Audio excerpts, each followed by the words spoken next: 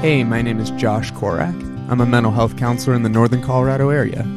In this space, I get the chance to interview professionals in the field, talk about mental illness, self-care, and so much more. With this show, I ask you to join me in doing what one of my favorite philosophers, a Buddhist monk, Thich Nhat Hanh, says: smile, breathe, and go slowly. This is Care with Korak.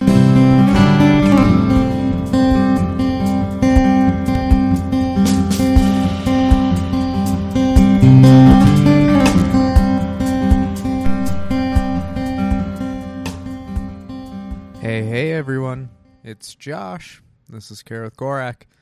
Glad to have you back and listening. I know it's been a little bit. I started to realize that maybe doing episodes weekly was a little bit of a stretch for where I'm at with life right now. I currently am finishing up my grad program, and so I'm actually finished this weekend. So pretty soon you will be listening to the same Josh, pretty much, but with a little bit different letters behind his name. So that is exciting, but it has been a bit of a grind. And so I am grateful for your patience, and I hope that I have a couple of episodes coming out that will be refreshing and informative for the end of the year. So as a reminder, these last few episodes that I'm doing will be with some of the great mentors I've had over the years. And this week is no different. This week we have Zach. Zach Krieger was born and raised in Broomfield, just like me. Zach went to Biola University for his undergraduate in Christian education and went even further for his master's in theology from Fuller Theological Seminary. For the past 14 plus years, Zach has been leading and has been the area director for Broomfield, Adams County Young Life. Zach has also had experience working as an EMT and firefighter, providing input with the Adams County Youth Initiative and the Broomfield Court's Best Practice Committee. I first met Zach when I was in high school as a student in Young Life. He was someone I looked up to from the moment I met him, literally, because the man is an absolute giant. But for someone so big, he has the kindest heart. Zach has always had a passion for loving those who most of us struggle to love, adolescents. He has made a career out of building relationships, being intentional, and going deeper in relationship with these kids. And I honestly couldn't think of anyone better to have on the show to talk about mental health when it comes to adolescents. I had a brief 3-year stint in college, leading Young Life, 2 of those years where I co-led with Zach. Those 2 years, I learned so much about working with kids, and it has definitely shaped my personal mental health practice with adolescents. Zach was also just a big mentor in my personal and professional development, and really helped me to sort through my future aspirations when I was younger.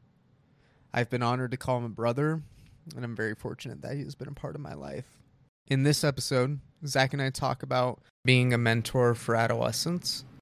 We talk about faith and spirituality in relation to mental health. And then we also talk about adverse childhood experiences. Plus, we have a very special guest early on in the show. I'll give you a hint. It's my puppy. Listen in to find out more. For more mental health content, follow me on social media at Josh Korak. If you've been enjoying the show, please go give the show a review and rating on Apple Podcasts. And make sure to share it with your friends. This is how I know that the show is making a difference and whether I should keep doing this, or if I should pursue other ways to give back to the community. So please let me know what you think and what I could do differently. If you're following me on social media at Josh Korak, keep an eye out in the next month or two. Might be working on some different projects here soon. Well, let's not waste any more time. Let's get into it. This is Care with Korak with Zachary Krieger.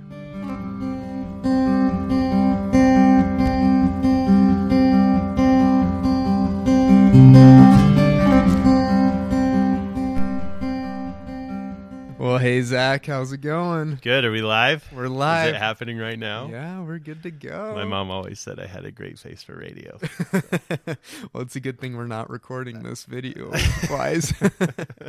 I wish. I'm actually trying to work on I just got approved. So this is total tangent, but I just got approved by the podcasting system, whatever you want to call it. It's Anchor. It's the Death Star. Yeah. The Death Star. Yeah, we'll call it that.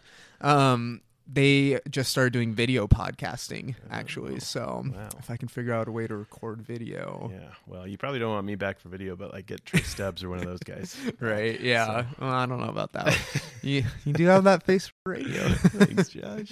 Yeah. Well, cool. Well, we got Zach Krieger. Hey. Hi, everyone. Hi, crazy fans out there in the universe. My 12 fans. Yeah. Well, dude, I'm so glad you're here. It's good to reconnect as always. I'm very honored that you took some time out of your busy schedule. Delighted. Anything for Josh speak. Korak. Anything. Yes. Well, I mean, I'm already going to have a little bit of an introduction in the beginning of the episode, but why don't you? Oh, and we got Luna on the show. Hey, Luna. Luna, speak. Speak. Huh? Yes. Lie down. Oh, I know.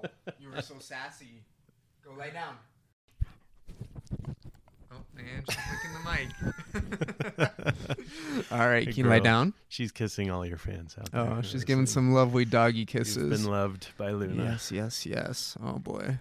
Well, she might be running around during the episode, but right now she is settling on my lap. So Zach, why don't you start off by just telling a little bit about yourself and kind of where you've come and where you're at now. Yeah. Well, Zach Krieger. I am a husband of one and a father of three, and that's the way we like it.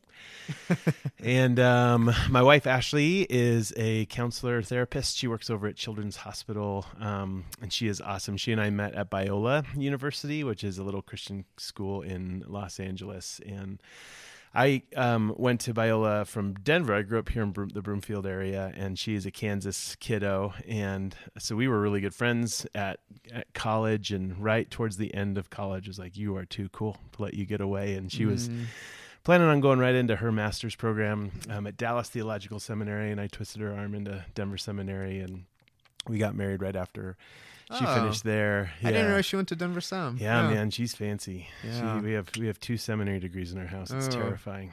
You guys are, you just are. Our kids don't. You're on have top of the world. Yeah, exactly. So, and then we have 3 boys: Brogan, Deacon, and Oaks. And they're amazing. Being a dad is my favorite job I've ever had. I was just talking with my friend Ben the other day, and just the ways that you see God come alive as you're parenting and being a dad. Like, there's just so many moments where I feel like the Holy Spirit just kind of ducks in for a second and says, pay attention, like, because what you're doing with your kiddo, like, this is what I'm doing with you right now. It's so cool. So I get to be a dad, and let's see, what else? Also, interesting little tidbit is we live multi-generationally in our family. So we bought a house with Ashley's parents about 5 years ago.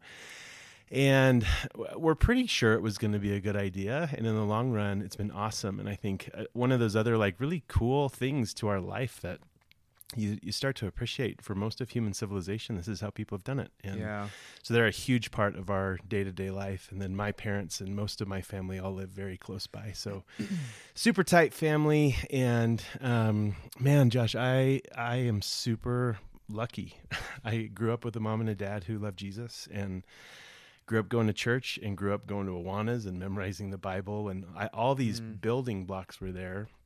And I think for me, it was when I was a teenager. It was my sophomore year of high school. I was in a small group, had a really incredible mentor, Todd King, who was our youth pastor also, but took me and a bunch of my buddies under his wing and said, I want to teach you guys how to follow Jesus. And we thought we were doing it already. And then he started talking about things like spiritual disciplines. And he had this thing of like, there's a relationship with Jesus. And we'd never heard about anything like that before. And the big turnkey for me was one night he said, you want to come run dodgeball for the middle school youth group? I was like, sure. And it just so happened that night they didn't have anybody to ask these 3 questions of these 6th grade boys at the end of the night. And of course, turned to me and my best friend Kenny, and I'm like, hey, I know you just came for dodgeball, but can you sit with these dudes? And driving home that night was like, it was the first time anybody had asked me to do anything important in my life. And even as a 16-year-old, I could verbalize, like, there were ripple effects into eternity that started that night for me and for those kids. And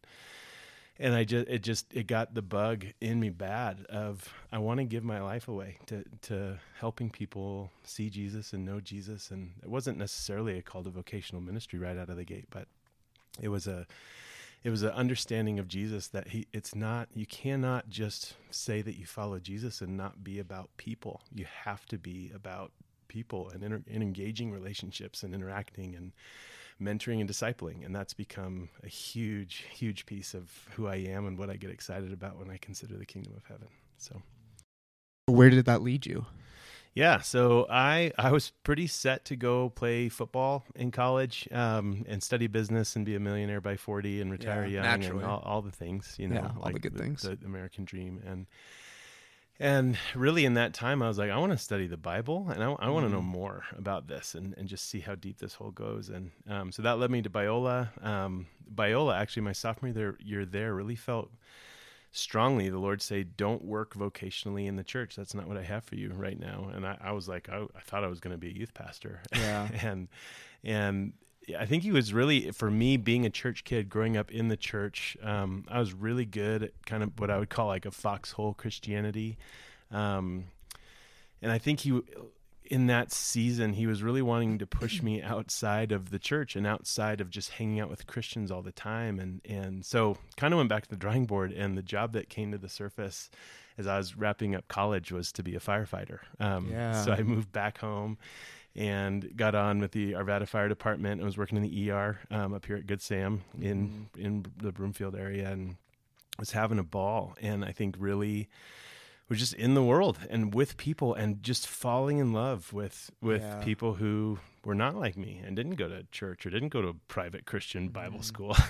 and I think just learning, how do you just be a person that loves people and not see the world as like there's sides or there's something that you need to protect or buffer yourself from, but that you can be fully integrated and live in a world with all different kinds of people, with all different kinds of worldviews, and be very relationally connected to all of those people, and walk the walk of Jesus. And it was so special. And so in the midst of that time, there was still this piece swirling in me of, I love being with kids. I love talking about Jesus. I knew I wasn't supposed to do that vocationally in the church. And so firefighting I was having a ball. Ashley and I had just gotten married, but it was just nagging. Like, I don't think this is totally it where God wants me to land. And so my aunt, we were living down in Littleton at the time, and my aunt had called and said, hey, our kids baseball coach is the area director for a ministry that works with teenagers, not in the church. You'd love him. You should have coffee. And I was like, sure, sounds great. What's the ministry? And she said, it's Young Life. And I knew Young Life when I was in high school at Broomfield High. There were a couple guys my junior year that would drive to Boulder. That was the closest Young Life club that we had. Right. And they were like true blue Young Life dudes. Like every Friday or Saturday night, I was like, hey, here's the parties we're going to, and the girls and the drinking, all this stuff. Yeah. And every Monday in the locker room, it was like, hey man, you want to go to Young Life? And I just figured if they liked going to it, it probably wasn't a good idea. Yeah. And so and I had a couple of friends in college, and they were these hyper relational, fun-loving, didn't take anything very seriously, people that I'd constantly be barking at to like get their homework done.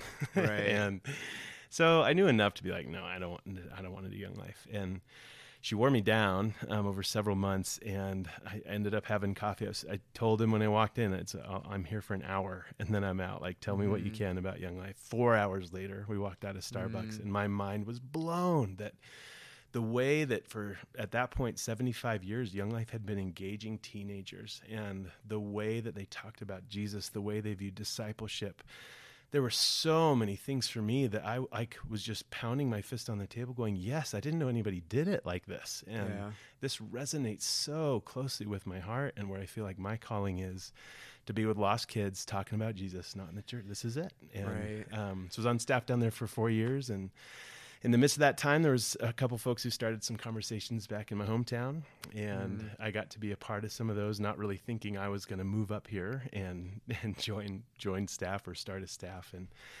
And for 10 years, I've gotten to be the area director now in Broomfield and Adams County, and it's been an absolute adventure. And places of crazy faith. I mean, we've had years where it's like, we don't know if we're getting paychecks. We don't know. We don't know what's going to happen next.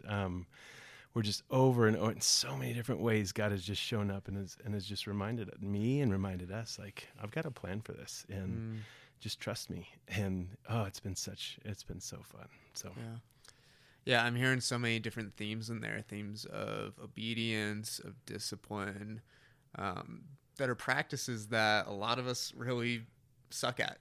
Yeah, well, me too. Right? He just keeps pushing me. Yeah. Well, what has that been like for you, though? I mean, just developing that skill over time, and why is this important? Like, why are those different practices important for you? Oh man, well, I think there has to be a piece for all of us, I think, that follow Jesus, of what he says to do, you should do it. And hopefully not out of some cosmic sense of eat your peas, and it's this like begrudged journey towards God that just sucks, you know. Hopefully it's invitation to life, and that Jesus is life, and everything that he says, the commands that he gives, the obedience that he asks for, ultimately is because that's where he's leading us, is to life to the full. And I don't think that means, you know, frolicking in fields of flowers and unicorns and rainbows and happiness all the time. Sometimes I think there's an importance to suffering. And if Christ is life, suffering surely is a part of that, because he suffered so dang much. But I think in that, when we suffer, one of my favorite things that Brene Brown talks about is you can't selectively numb. And I think one of the things I see in the person of Jesus all the time is he lived in the extremes of life pretty consistently. And whether it was, you know, losing Lazarus or seeing somebody risen back from the dead, like he lived in that tension and what he experienced outside of himself and then inside of himself, especially as you watch Gethsemane in the final days. He just had this incredible capacity, like that he himself would follow God in this walk of obedience, that whether it's joyful or whether it's suffering, I'll go. And I think in him, then you see life to the full. And so I think we oftentimes in America, we love comfort. And since the advent of the air conditioner, you know, and before, but it's just, we comfort ourselves to a deficit. And so I think spiritually, you know, getting back to what I was saying before, I think that when God says, here's what I want you to do, and what I'm calling you to, if we're paying attention and listening and can hear those things, you got to do them, because it's life, and that's where the good stuff happens. So, how do you kind of enact these practices of discipline and obedience in your life? I mean, because, you know, for a lot of us that can be really hard, right? When you think of, and not just in the spiritual sense, but also just in a more holistic sense of exercise, or, you know, eating healthy, or, you know, this or that. Like, it's hard sometimes to build habits that are healthy for us. And so what are some of the ways that you've really pushed for that? Yeah, totally. Man, I think it has to start small, right? And you have to have a really clear idea of what it's going to be. There's so much good stuff that's out there around habit forming. For me, there's a couple things that have been absolutely life-changing. You know, big shout out to Michael Hyatt, for anyone who's a Michael Hyatt fan, but he has developed something called a full focus planner. And that for me has been something that I used to wake up about 8 years ago, was doing a life plan with a friend, and was telling him, I feel like I wake up every day like a golden retriever in the middle of the highway, and I just start chasing whatever's moving closest to me. And as soon as something else moves closer, I change direction. I finish the day exhausted, and I lay down in the middle of the road, and I wake up and I just start chasing stuff the next day. So whether it's like day-to-day tasks or big work projects or personal spiritual discipline type things, and all of that, I just am this erratic, crazy person. And I think sitting down and trying to hone in, what am I doing today? And how does that align with the direction I feel like God's calling me in? And I think Michael Hyatt, and in that particular full focus planner, has done such a great job of aligning long-term goals with short-term goals, with goals for today. That's been a huge help for me. I think too, I mean, I'm going to be beating this word drum, I think, for the next hour with you, Josh, but I think it's having mentors in my life and people that I look to and I go, I just respect how they live. I respect how they are married or how they parent or how they follow Jesus, or in many cases, all of it. That I go, what do you do? And I want to do the things that you do because I want to become like you. Yeah. And I think done at its finest, really all I'm seeing in the people that I admire is I'm seeing like flashes and elements of Jesus that I go, I just want to emulate those things and be like that, because as a mentor, you bless me, or you're a gift to me, to be less Christianese about that. But you're a gift to me, and I want that, but not just for myself. I want to be that for other people, and I admire people that can live out of those places. So I want to become like them. Yeah. So. Well, I mean, I think that's like just a perfect transition into this talk of mentorship, right? And I said this in my introduction. We talked about this earlier, but these next few episodes are really just sitting on some of the important men. Not that it's has to be men; it just happened to be that way, I guess. But these important men that have just dramatically shaped who I am today, and I've just been so fortunate. I think to have experienced not just one, not just two, but so many just brilliant, God-loving, life-chasing men who kind of what you're speaking to, like I just want to emulate, right? Yeah. Young Life is a lot about that, right? Of introducing mentorship into young children's lives, to adolescent lives, and what is the importance of that? Like, why do we need mentors in our life? Yeah. Oh man, that's such a great question. Well, I think there's a lot of ways to tackle that. I think we could talk sociologically about why, we could talk about generational differences about why. I think one of the places I would point to, and that one of the things I love about Young Life is we're pretty simple about stuff in Young Life, of like, whatever Jesus did, we're just going to try and do that. And Jesus was a rabbi and was in a rabbinical system in first century Israel. And that came with a whole lock stock. Here's what that looks like. And so for a typical rabbi, they would set up shop, they would have credentials, and kids, literally kids and their families, would come to these rabbis, which, I mean, essentially, let's just exchange the term mentor. Sure. And the idea was not just, you're a teacher, let me learn things from you, but fundamentally for a rabbi, the way you would select a rabbi is for the kid and also for the parents to go, who do we want our kid to be like? And that's the rabbi that we're going to seek out. And so you get, so then you have this world that gets turned on its head when Jesus goes out into the world, and he's going to Peter, he's going to John, and he's going to them and saying, hey, come follow me. That's really different, because usually it's a, hey, can I come sit with you? And he's saying, come follow. This is a weird rabbi. Yeah. And, but ultimately I think in Young Life, it comes down to that idea of lost people don't know that they're lost. Teenagers who are unchurched or who aren't engaging things on a spiritual level, they rarely know it or care. And so how do we meet them? And we look at the person of Jesus and go, well, he just walked over to people and be like, hey, what are you doing? Just come hang out with me. And so I think that's one thing that we just go, that was the master's plan for evangelism, was go into the world, be with lost people, and invite them to be a part of your life, and vice versa. And in the midst of doing that, hopefully if things are flowing in the right direction, you're inviting them to become like you, and not because Josh Korak is awesome or Zach Krieger is awesome, but because you go, Jesus is in me and I'm trying to follow him. I want you to find that in me, and then you become like Jesus. We're all just trying to become like Jesus. So I think that's a huge part of it. And then, I mean, like I said, I think from there we can talk about fatherlessness. We can talk about how crazy busy so many parents are, and how seldom families eat a dinner together around a dinner table. Yeah. We can talk about how most kids, when they think about their coach or their teacher, which, man, those, like, if you're a coach or a teacher, thank you. It sounds like, Josh, you're going to have some coaches and teachers on the podcast in some later episodes. Right, yeah. And for some, there's just connections. My dad was a teacher for almost 40 years.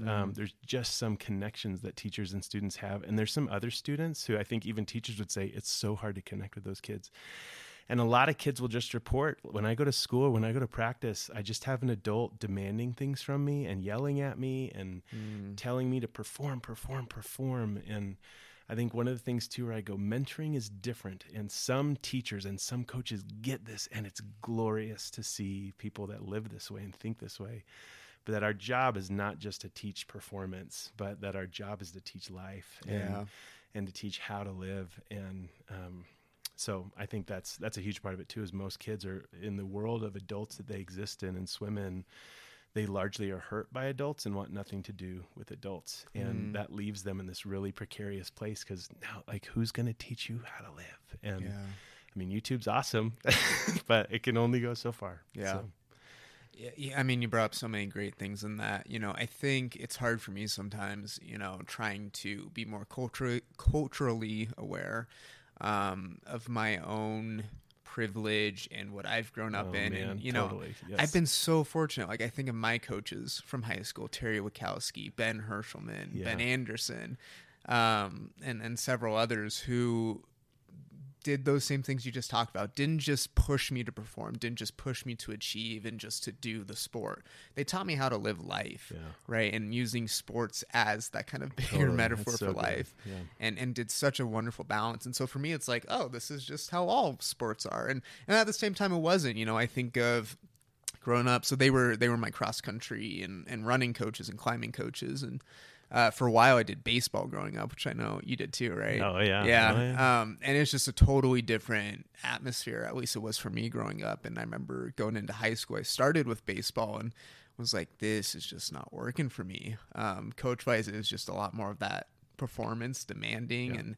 And so I think that's what drew me to Young Life, is just the fact that I had so many adult mentors speaking into me and showing me how to do life, that I was like, yes, this is just what I know and what I've, and so when I was able to eventually transition to more of a leader role, I was like, wow, this is so much more difficult. Yeah, for real. Right? Because that is just not everybody's experience. And I think, man, I was just so lucky. And there are so many out there who just don't get that. Yeah, totally. Right?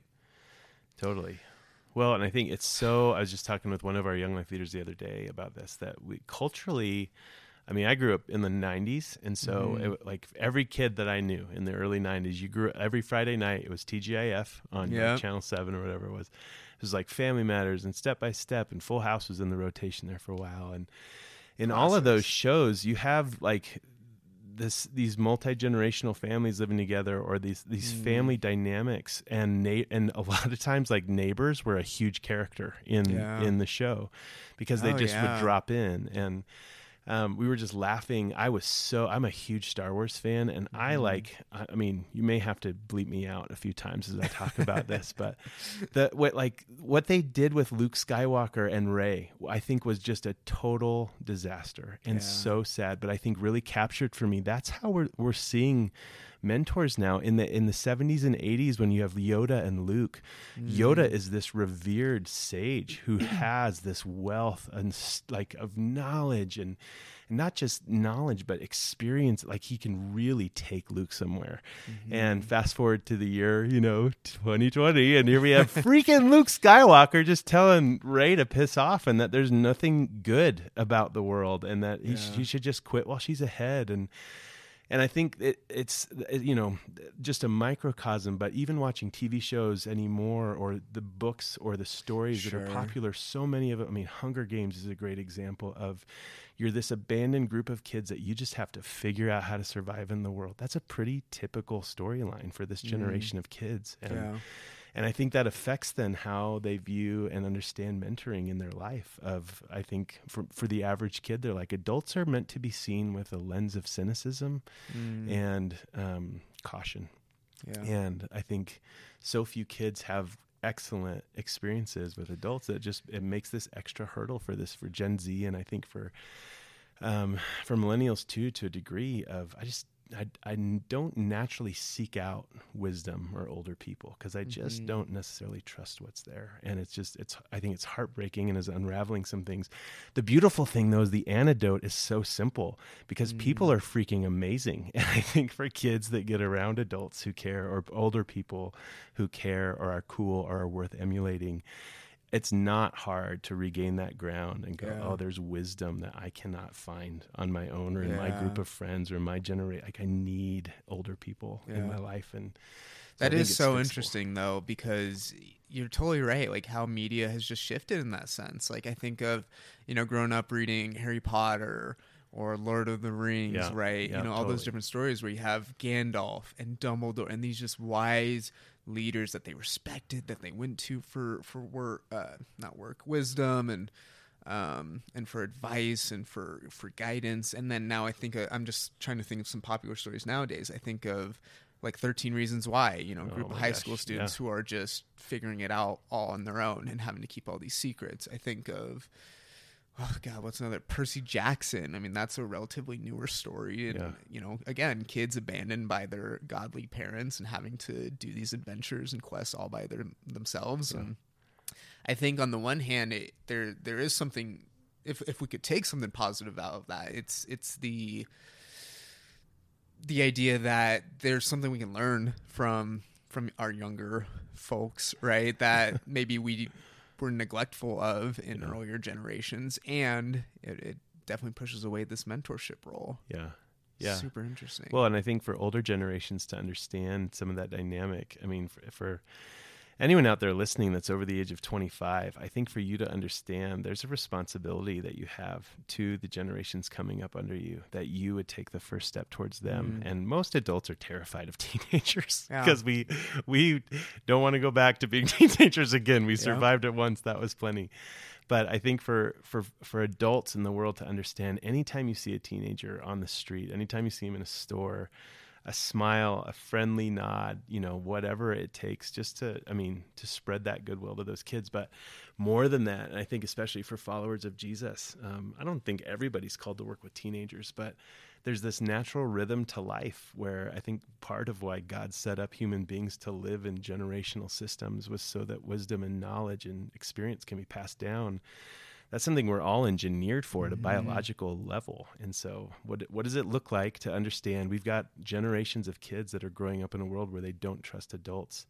And it's always been the onus on adults to take the first step towards kids. But man, now more than ever, seek out a kid and let them know that you care about them and that they belong in this world and that they're loved and they have a purpose. Man, most kids just don't know that. And to hear that from somebody older than them, it goes a long way. So. Yeah.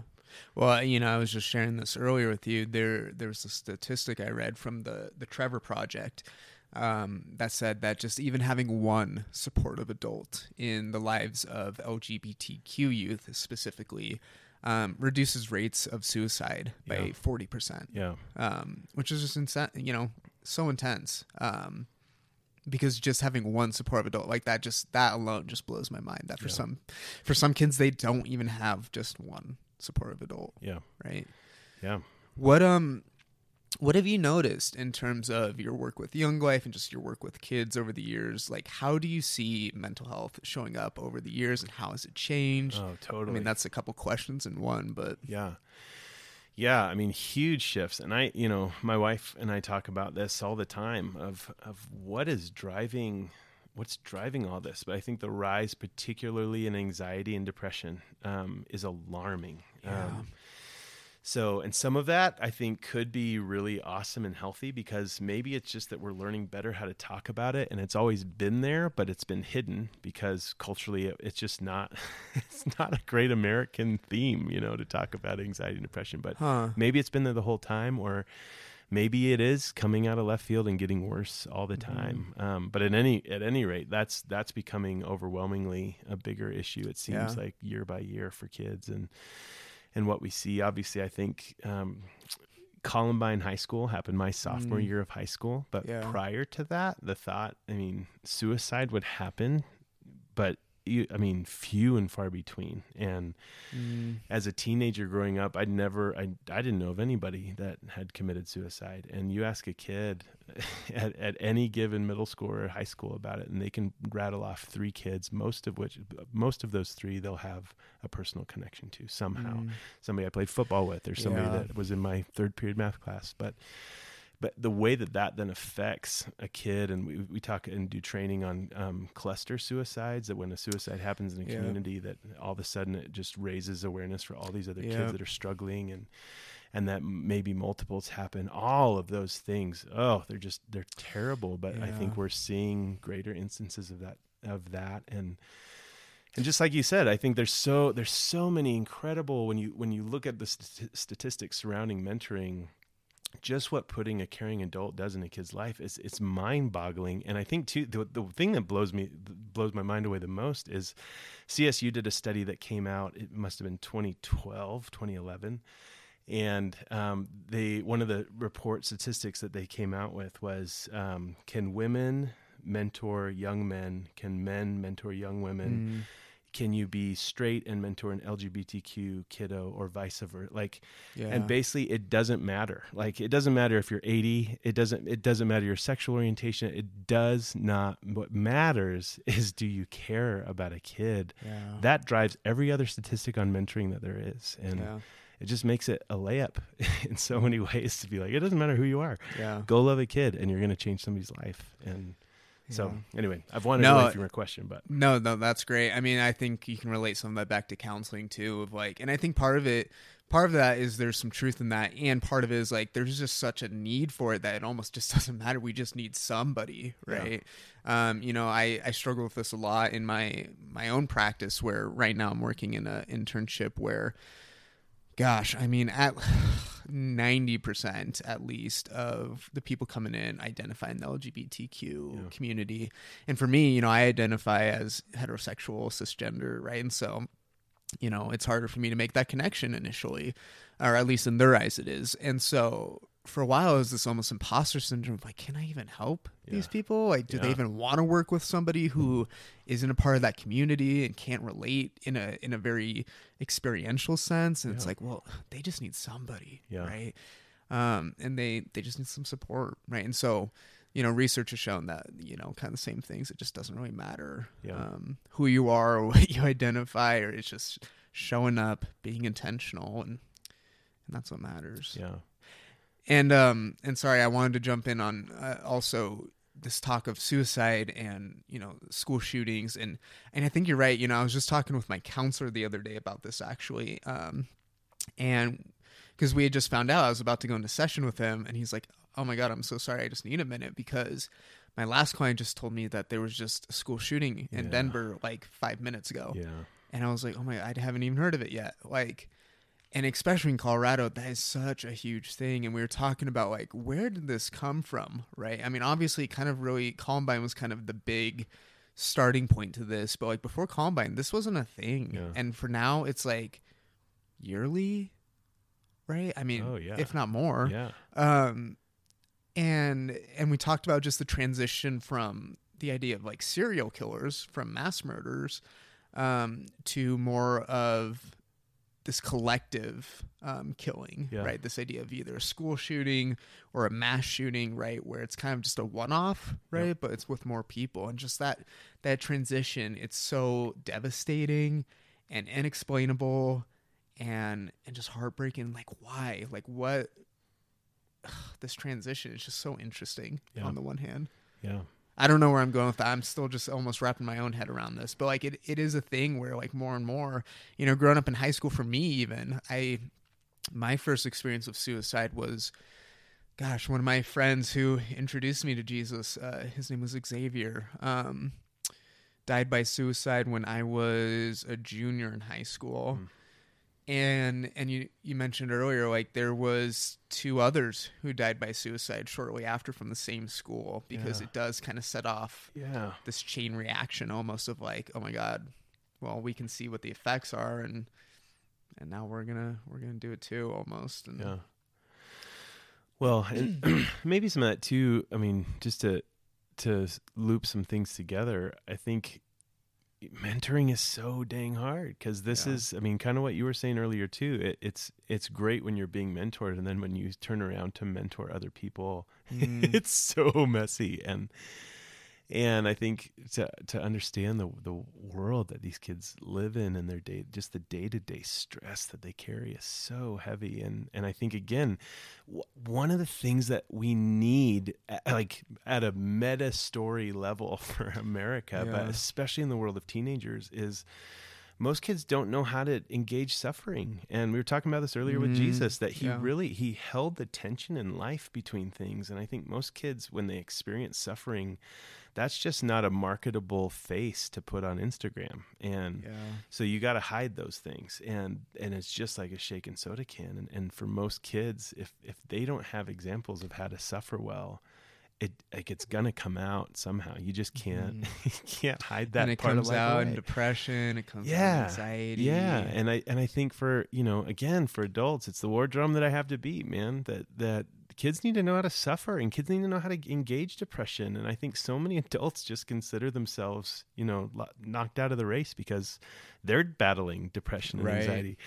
Man, if ever there was a generation that needed those folks, I mean, there's a talk here for sure about health and making sure that you're in a space to have something to offer, but understanding your anxiety and depression is something you have to offer, not something you have to also shove away. Kids need to learn how you're engaging that. And it can be a huge gift, but again, one of those, like, for such a time as this, we need folks who are willing to talk with kids at that level, and especially in the spiritual world, in the Christian world, we can be so Ned Flanders all the time of like, hey neighbor, life's great, and that's just not reality all the time. This idea of toxic positivity. Totally.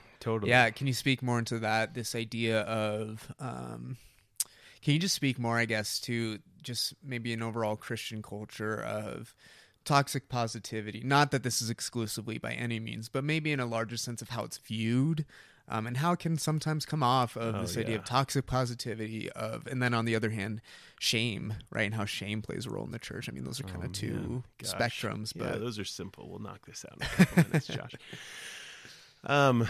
Well, I think when I see, it's so funny. Kids are like sharks, and they can smell blood in the water a mile away. Oh, sure. So I think that toxic positivity is one of those things that kids will immediately start rolling their eyes and be like, fake. That's just fake. You can tell that it's fake. And this is not a generation that puts up with much fake if they identify it as fake. Mm-hmm. So I Which think, is also funny because there's fakeness all around on social media. Yeah, exactly. Right? It's this weird dichotomy. Yeah. But I think, and I think that toxic positivity can take a lot of faces in the spiritual world of, like, when we talk about beliefs or scripture stances on things, if it's this lock, airtight, no room for doubt, no room for deconstruction, this is just a generation that goes, I don't buy it. Like, it cannot be that neat of a bow on top of that neat of a box. That's just not what my life experience is. It's a mess. And if you can't address the mess for me and with me, it's fake. I can tell. And so I think that, I think, the church for sure has a really rough reputation. Most of the time, I think most churches haven't earned it, and most youth pastors and youth groups haven't earned the reputation. They've just inherited it. But I think, when I think of the youth pastor at the church where I attend, or many of the youth pastors I know who have become friends over the years, Young Life leaders, Youth for Christ, so many people get it and are in the trenches and are doing support groups for parents of LGBTQ kids and are talking about anxiety. But there is this stigma of, if you're particularly a Christian, I just don't have time for you because you're just full of BS. And that's just, it's a bummer. But I think also a chance to, when you experience a person in a relationship, you start to see it with a totally different lens, and you go, oh, this is amazing. I thought it was this way, but this one way, but it's not. And so yeah, ask me a little bit more about the shame piece you were getting at. That sounds exciting. Yeah, well, I think, hold on, here goes Luna. Oh, big stretch. Oh. And there she goes. She just owns this house. It's her world and we're living in it, honestly. I think shame is just such a prevalent manufactured emotion in our society today, and I think it really shows up in Christianity for probably reasons better that you could explain than I could. But thinking of areas in regards to sexuality, in regards to maybe substance use, in regards to just mental health overall, things like depression, things like anxiety, how have you seen shame show up from this context of the Christian community? Oh man, gosh. That's such a good question. I mean, it for sure plagues kids who are trying to follow Jesus. I think there's just this sense of, if you're a Christian, you should have your act together. And, I get to work with a lot of teenage dudes who are engaging their sexuality in so many things for the first time, and they're just wrecked. And I think oftentimes, like the world that I grew up in, and the, I don't know, just the purity talks and the way we talked about sexuality when I was a kid growing up. Some of that was amazing, and some of that was really harmful. And I think most kids just beat themselves to death because they feel like they should be perfect or better or more. And there's just not room for most Christian kids to just say, I'm messed up. I just can't fix it through behavior modification. And it runs deeper. And I mean, I think all of those things have roots in the Garden of Eden. The first time God comes strolling through and says, Adam, where are you? He knows right where he is. And I think he's just trying to help Adam engage. Why are you hiding, dude? You do not need to hide from a God who loves you. And it doesn't matter what you've done. I'm still, and it's like the thing that I think we miss so often, even in our young life theology, is, the fall, the sin happens, they eat the apple, blah, blah, blah, blah, blah. And God makes clothes for Adam and Eve, and he sends them out of the Garden of Eden. And then he's still right there talking with them and with Cain and Abel. And so often we talk about, like, if you sin, God is removed from your life. And even the prologue to the narrative of God, you just have this piece of like, man, things shift. God is still right there with you, loving you, sewing you clothes. Like, what do you need? And he's still showing up doing that stuff. And I think most kids live plagued by this thought of like, I have to fix myself to be presentable. And man, it's just that's hard to wrench out of a kid's hands that shame is not a good teacher. And so. Well said. I mean, I think that even bleeds over outside of Christian communities as well too. Just the idea of needing to fix myself to be presentable. I need to post the prettiest picture on Instagram because to show the real me would be not acceptable, right? Yeah. I need to have the best grades because if I don't, then what does that say about me, right? Yeah. That I'm not successful, that I'm not doing well with my life, right? There's so many messages I feel like kids these days have to tell themselves in order to make sense of it all. Yeah. Right.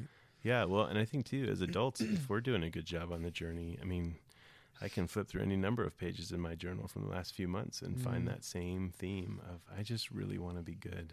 Josh, at the end of the day, I wish I was good. And not good enough, but good. Just good. And I think so often, I mean, again, I go back to Genesis 1-4, and I just see a God who's going, I made you good. It's done. You don't have to worry about that anymore. And there's just something in me that refuses to believe that yes, you're a sinner.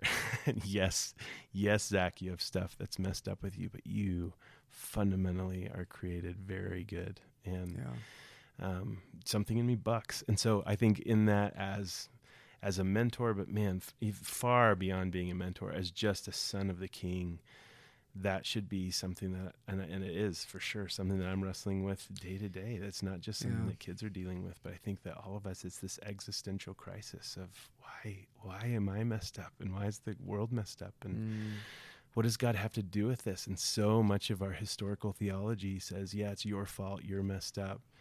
When really, if we go back to Scripture, there's this overwhelming theme of, things are messed up, but you are good, and this creation is good, and I'm so in love with everything that's going on. Oh, we missed that. And so I'm wrestling with many of these things too, just in different ways. Yeah. Oh, that's great. How else, I kind of want to revisit, like, how else you see, maybe in a more practical sense of, like, how you would see mental health issues showing up in Young Life. You know, what would it look like? How would you try to help support them through that? Oh, yeah. You know, what were some of the things that you were seeing? Totally. Yeah. So literally last Wednesday, we were having club at a house in town. And as club wraps up, this kid who I haven't seen in 4 years walks through the back of the club room. And I was so excited to see him. And he was like, hey, you know, I didn't come to club tonight. I was at my girlfriend's house, and I just realized I got the text about club tonight, and she lives 2 doors down. And I just wanted to swing by and say hi. And then, like, he got really serious, and he kind of shifted. He turned his back on the room. So it was like, this is why I really came. And he goes, I'm a senior this year. My freshman year got pretty dark.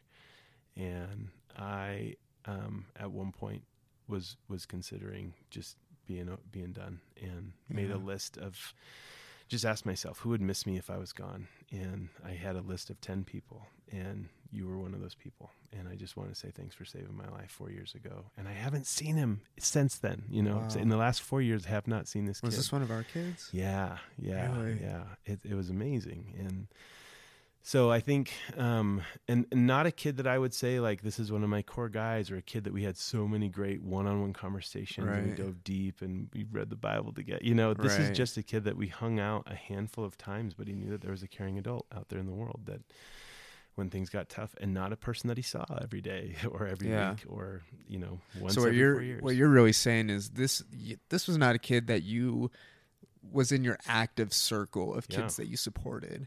And yet he came to you 4 years later and said, because of what you did in my life, however minimal it was for you, it was obviously super significant for him, and saved his life. Yeah. Mind blowing. Wow. So crazy. And that's how I can't explain. There's just no words. Yeah. So so there's one practical story. I think, man, my campaigner group, so I've got a group of guys that are seniors this year that you and I got to lead for a time together, but I've been with them since they were in 6th grade. And can you explain what Campaigners is for my audience? Oh yeah. Sorry for all those. No, that's okay. I'm talking like an insider. Sorry. Yeah. Just, Young Life's weird and is generally terrible at naming things. So we got our main organizational name right, Young Life. That's cool. Campaigner started in the 1940s when Young Life was founded, and initially it was called the Young Life Campaign. And so if you were a kid who loved Young Life and loved Jesus, and you wanted to campaign for Young Life in your local school, you were called a campaigner, because you campaigned for Jesus. Josh, how great is that? So clever. And 80 years later, nobody has the guts to say this is a dumb name. We should rename it as small groups or something. But it's a small group Bible study, and but generally when we check in, one of the things that we do periodically, we'll rotate through a couple things, but I have become a huge fan of the feelings wheel. So I will bust out a feelings wheel with them and be like, we're all, I want to know, and we're going to all check in with what are the 2 predominant things you're feeling. And particularly with teenage guys and guys in general, but particularly teenagers, they don't know what they're feeling most of the time. And so to give them space to go, here's all the feelings that we can think of. Locate yourself, and why are you feeling that way? Incredible to me how often guys begin coming to the realization of, for the last 3 times we've done this, I'm checking in as exhausted. And the reason is because X, Y, and Z, and that they start to track some of those things. And just they start noticing patterns. But for all of them, whether we're doing a feelings wheel or any other number of things, the ways that they check in, especially now senior year, I've got college, I've got tests, I've got a GPA, I've got all this stuff. Their level of anxiety and stress, campaigners, small groups has become the place where I can process that and it's okay to just feel terrified or alone or scared. We can talk about that openly. And I think for them, that's just been a really, really safe place. And one of the other pretty consistent check-ins that we'll do is we'll do like the 4 G's, how you doing with God, girls, grades, and garbage in your life. Or we'll do the 4 F's, family, faith, friends, and females. And in all of those things, especially as they've gotten older, to say, hey, when we talk about girls or females, it's not just girls in your life, but we can talk about pornography and sexuality. What are those things? And that, it just is leveling the playing field for them on what's okay to talk about and what's not okay to talk about. And I think for them to realize the list of things we can't talk about is pretty much slim to none. This is a safe place to talk about anything. And the mental freedom that gives them to talk about stuff alleviates a lot of the stress and some of the anxiety. And then I think, it's a wide spectrum. So sometimes we have kids who they're just experiencing things that are clinical enough that we do love to have friends in the community who are therapists that we go, this is becoming beyond our skills to heal. Yeah, I see you, Korak. This is beyond the skills of just a mentor, a non-clinical mentor. And it's not a handoff of here's a hot mess, we're out. But it becomes such a great walk. And some of the greatest success stories in Young Life are kids who it took a mentor in their life noticing like, hey, there's something really significant going on here and we need to get you some help. Let us also then connect you to be a bridge to a local mental health person. And then you're getting the mentoring and the relational care from the Young Life leader, from mentor, and you're getting this clinical care. And those two things combined, oh my gosh, it's like rocket fuel to kids in their ability to engage life. And so it's all over. But I think for the typical kid, just creating room for conversation about real things is huge. And then I think having folks who are trained, and I think one other thing, Josh, that we can talk about is the prevalence of trauma and understanding. That's just what I was going to bring up. That's what I've been looking at. Great. Because this conversation is reminding me of the Adverse Childhood Experiences study. Are you familiar with that? Yes. Yeah, and I'd just be so curious to from a research standpoint, not to make these children research subjects, but just the impact that trauma has had on some of them, and just to see what their ACE scores would be be so fascinating. Totally. And so for my audience, for those of you who haven't heard, there was a study done. When was it? Probably the 90s, I think. Yeah. I feel like I should know this, but and since then there have been multiple studies to replicate these findings. But the ACE study, Adverse Childhood Experiences, speaks to a set of 10 questions that clinicians will ask of these children of different adverse experiences that they've been through, typically referring to traumatic experiences, right? And so there will be questions about childhood abuse, childhood neglect, other issues such as, one of the ones that unfortunately most kids can check off nowadays is were your parents ever divorced or separated? That in and of itself is one adverse childhood experience. It asks questions about, did anybody suffer from mental illness? Did anybody ever attempt suicide? Did anybody ever go to prison or jail? So list of 10 questions, right? And with each question, what they have found is that the higher your score, the more at risk you are for different conditions, right? So for example, somebody with a score between 1 and 3 for ACEs, 1 in 9 smokes, 1 in 9 is an alcoholic, and 1 in 43 use IV drugs, and then 1 in 10 attempt suicide. Whereas, let's say somebody between 4 and 8 ACE scores, it automatically increases substantially, right? So 1 in 5 will attempt suicide, 1 in 30 will use IV drugs, 1 in 6 will become alcoholics, and 1 in 6 will also smoke. That's just this one quick statistic thing I pulled up here. But you're just at so much more risk for early death, health and social problems, high risk behaviors, social and emotional and learning challenges. The risk just increase dramatically from these different experiences. Yeah. I think for me, one of the places I received some training, my friend Bethany Frakes, who's a Young Life leader, but is also a licensed social worker, did a training with all of our Young Life leaders a couple years ago on just trauma-informed care. And so many dots suddenly started to connect as I was getting more and more of this training. I had a couple kids, they were twin boys who had been adopted at a really young age. And they were really problematic kids in their behavior. And I love these dudes still to this day. They're total hooligans. But as we're doing this ACE and trauma training, I'm going, oh, this is helping me so much understand their brain chemistry and things that likely happened to them. I mean, they were abandoned in a dumpster as infants. And so we don't know a lot about their backstory, but even that, what did attachment look like for them? Oh, yeah. Prenatal and then, right after birth. And which we know from research, attachment is just huge. It's nuts. Golly. Absolutely huge. And so so many things collided all of a sudden where it's like, oh, this gives me so much more grace for these dudes. And of course they're not just acting out just because it's fun.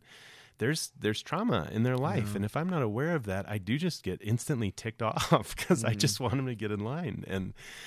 And it's that, but then man, you just start surrounding kids and people with way more compassion too, because you want to dig into those pieces in their story, even if they're not known and are not things that can be verbalized, but to understand in a teenager or in a kid, like, man, this was not your fault. You didn't do anything wrong to get put into dumpster as a baby, you know, and that is still affecting you at 18 years old. And of course, you're making and farther. It's the people, the adults I work with now. I don't know if I've told you this. I'm certified as a trauma professional now, and that's a lot of the work I've been doing. And, nice.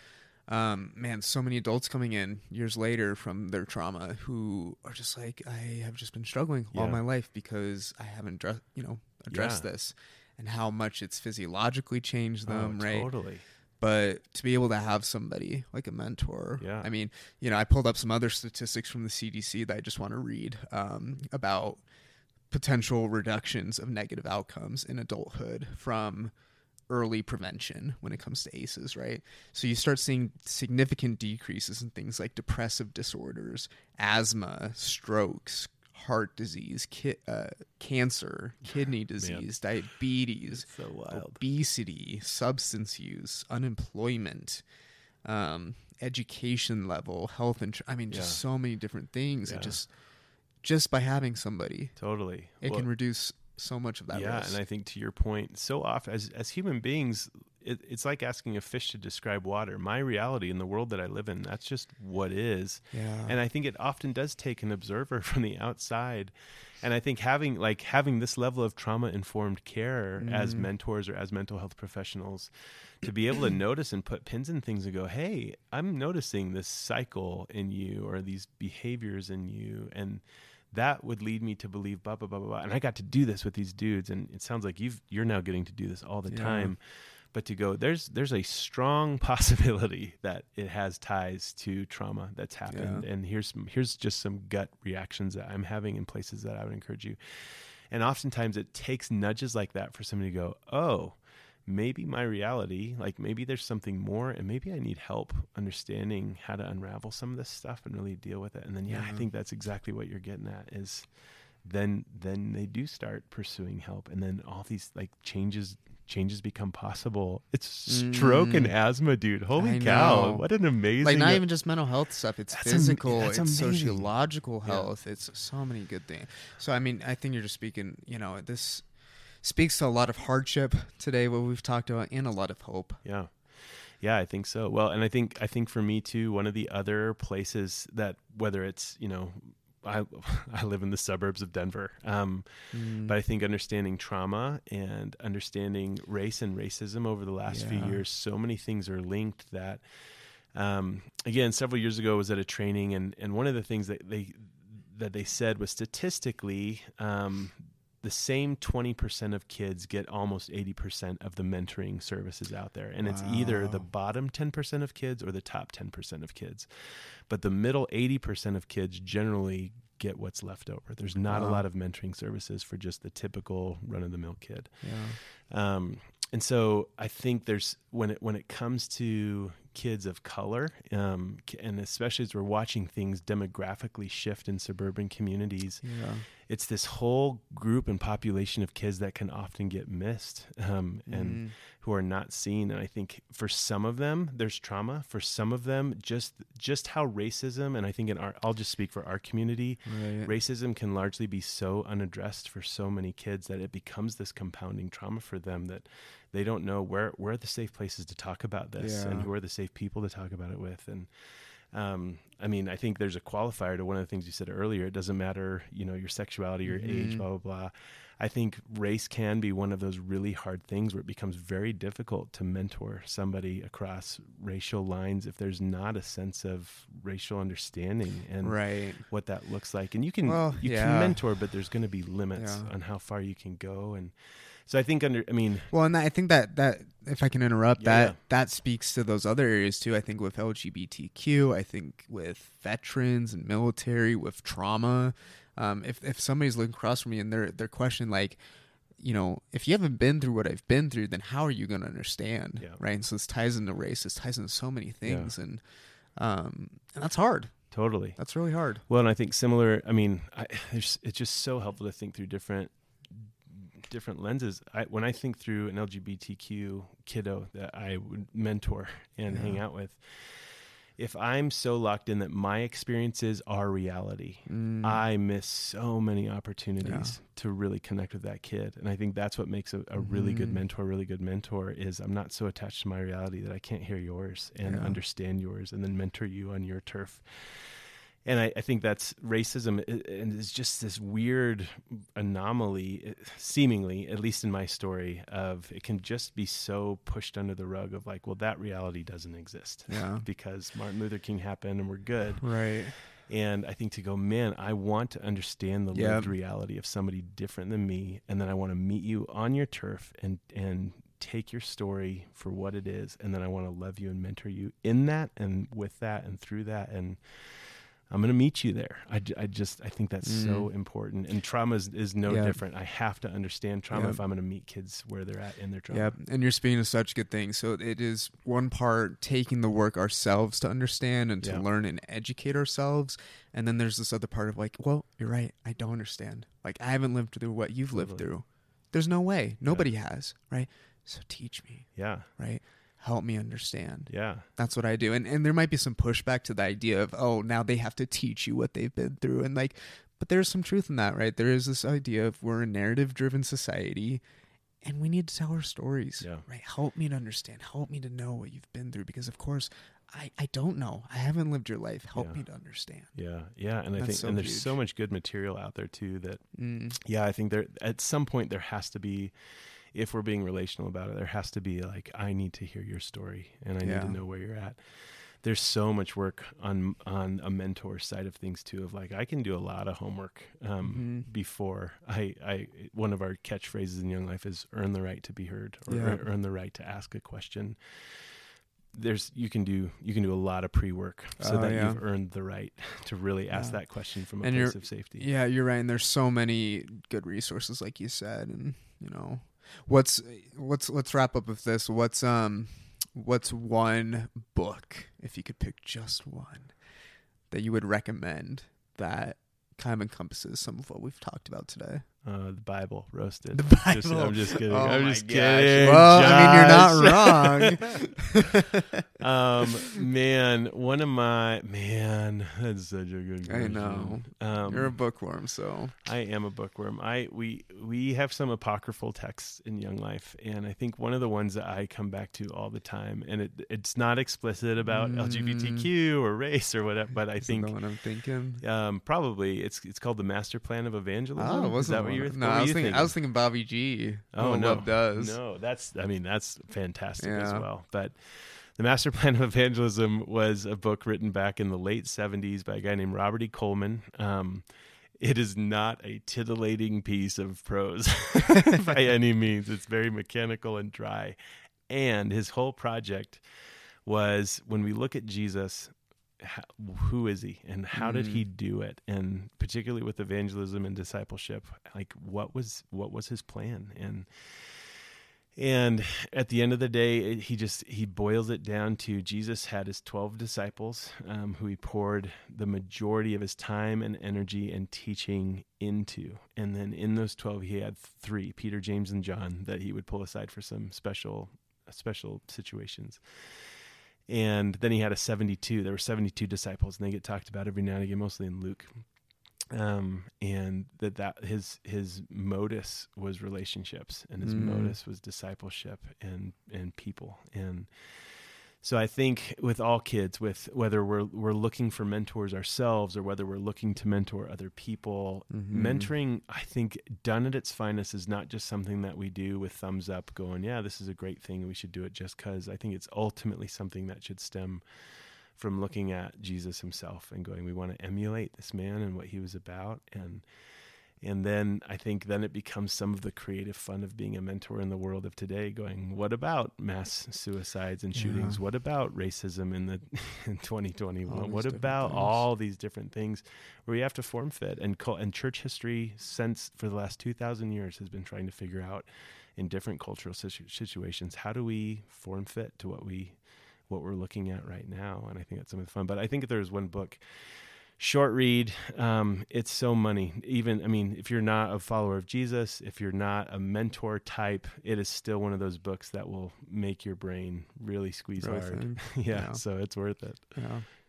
Well said, my friend. I hate to have to jump off. I got to get into another session, but I so appreciate your time. Yeah. So appreciate your wisdom and your influence in my life. And I'm very honored to have you share some of that with my audience. So yeah, well, and not from a place of being condescending or pedantic, but out of pure admiration. And just as your friend, I'm just so proud of you. I'm proud to call you one of my friends, and proud of the man that you are and the man you're becoming. So it's an honor to be with you, dude, always. So much love. Yeah. Much love. All right. Thanks, Zach. You bet, brother. Peace.